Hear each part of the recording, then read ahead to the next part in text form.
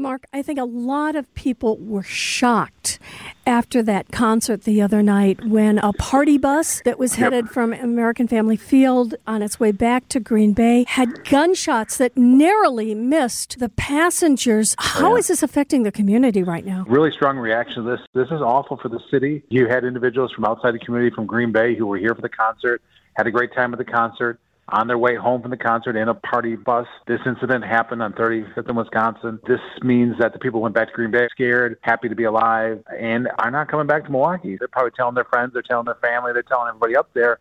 That means in the future there are going to be individuals who are not going to come to Milwaukee for events like this, whether it's a concert at the stadium, whether it's a concert at Summerfest, whether it's an event at the arena. That kind of stuff really hurts the city throughout the state because there's already fears in Milwaukee. People have a perception, whether it's reality or not, of crime in Milwaukee. And when you have an incident that happens like this, a high-profile incident like this can hurt economically for the city because it means some of these people are not coming back. Well, there's no excuse for what happened. But one question I don't think anybody's asked, was the driver of the bus trying to avoid traffic getting back onto 94 and they were going through neighborhoods that maybe people from Milwaukee wouldn't have driven through at that hour of the night? I don't know if that's the case, probably, because it was a full concert, but that's 35th in Wisconsin. I've used that route many times out of the stadium. I know a lot of people do. You get back on the 35th Street to go I-94 and then northbound. So I don't think that's the case. I just think the case it was wrong place, wrong time. Where anything like this happens, to me, it's more so you shouldn't be afraid to drive around any street around the stadium. I mean, you want people to be near the stadium. You want them at the concert. You want them to be able to leave the concert and feel safe. You want them to feel safe anywhere in the city. I live right in the heart of the city, right downtown. I feel safe everywhere I go. But there are people who I talk to that live in Heartland, who live in Oconomowoc, who live in Hartford, who say, I'll never come to the city. You always get robberies in the heart of downtown.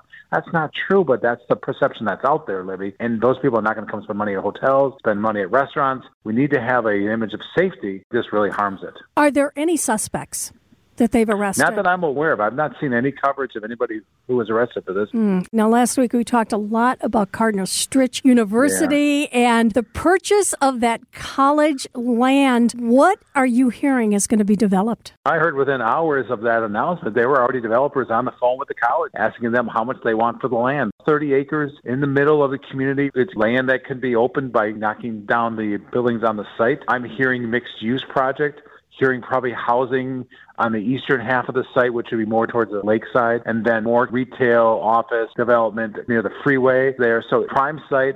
The issues like Cardinal Stritch have gone on for years in terms of financial troubles. I think as they looked at the future of the site, there was no doubt in their mind they weren't going to make it as a college. Why not look at selling it just because they could make some money and they could redevelop it? So I would not be shocked within a year or two if you see that site redeveloped with a mix of both housing and retail on the property. Let's move to Walker's Point. There are more apartments planned for downtown. When haven't we had this conversation, right? Oh, my God. There are literally hundreds and hundreds of units that have been proposed for the downtown area or that are already under construction. We're going to add over 1,000 units of apartments here over the next couple of years. And the question I get asked nonstop is, who's going to live in them? I think that's a great question. We're not adding enough population to fill all these units. So what's clearly going to happen is you're going to have some of the older units who are going to have to step up.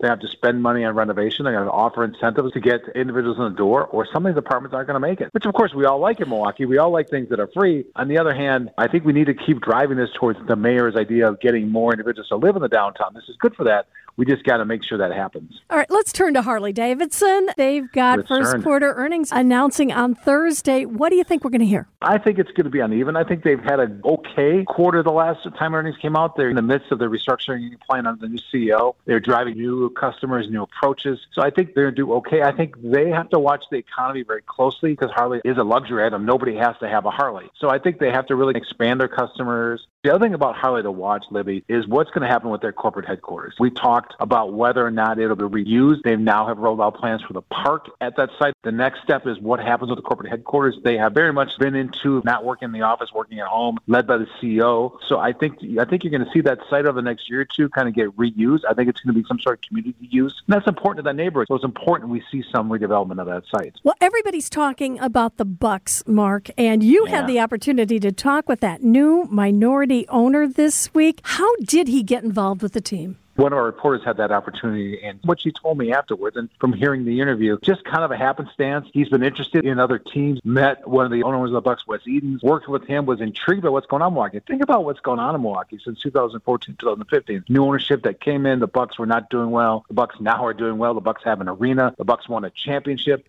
They have a very strong team. All of a sudden, they're very attractive to somebody like this, a guy who is involved with the Cleveland Browns, a soccer team in Columbus. So he's a very active sports owner, wanted an opportunity to get into the NBA, is now involved with the Bucks as a minority owner. What he said to us also is that he's going to sit back and watch. He's going to learn. He's not thinking about any huge moves right away or trying to make huge moves. Again, he's not the majority owner. He's only one of the minority owners. So it'll be interesting to watch what he brings. Will he bring additional money, additional experience? Will there be more things that could happen between our city and Cleveland? I don't know, but it's interesting to get somebody new involved after all those years with Mark Lazary and what he brought to the city. You have the new ownership now. But I think long term, we're all looking at the playoffs, right? We're all talking about, can they win another championship, and what will that mean to the city? I think Aaron Rodgers will sell his shares if he moves from Green Bay. Only if you and I are in the market, right? We can become on. I think you and I should call up Aaron and see how much he's willing to sell for. Well, you've got all those contacts. I'll let you make that call. Hey, Mark, it's always great to have you here. Always good to talk to you. You have a great week.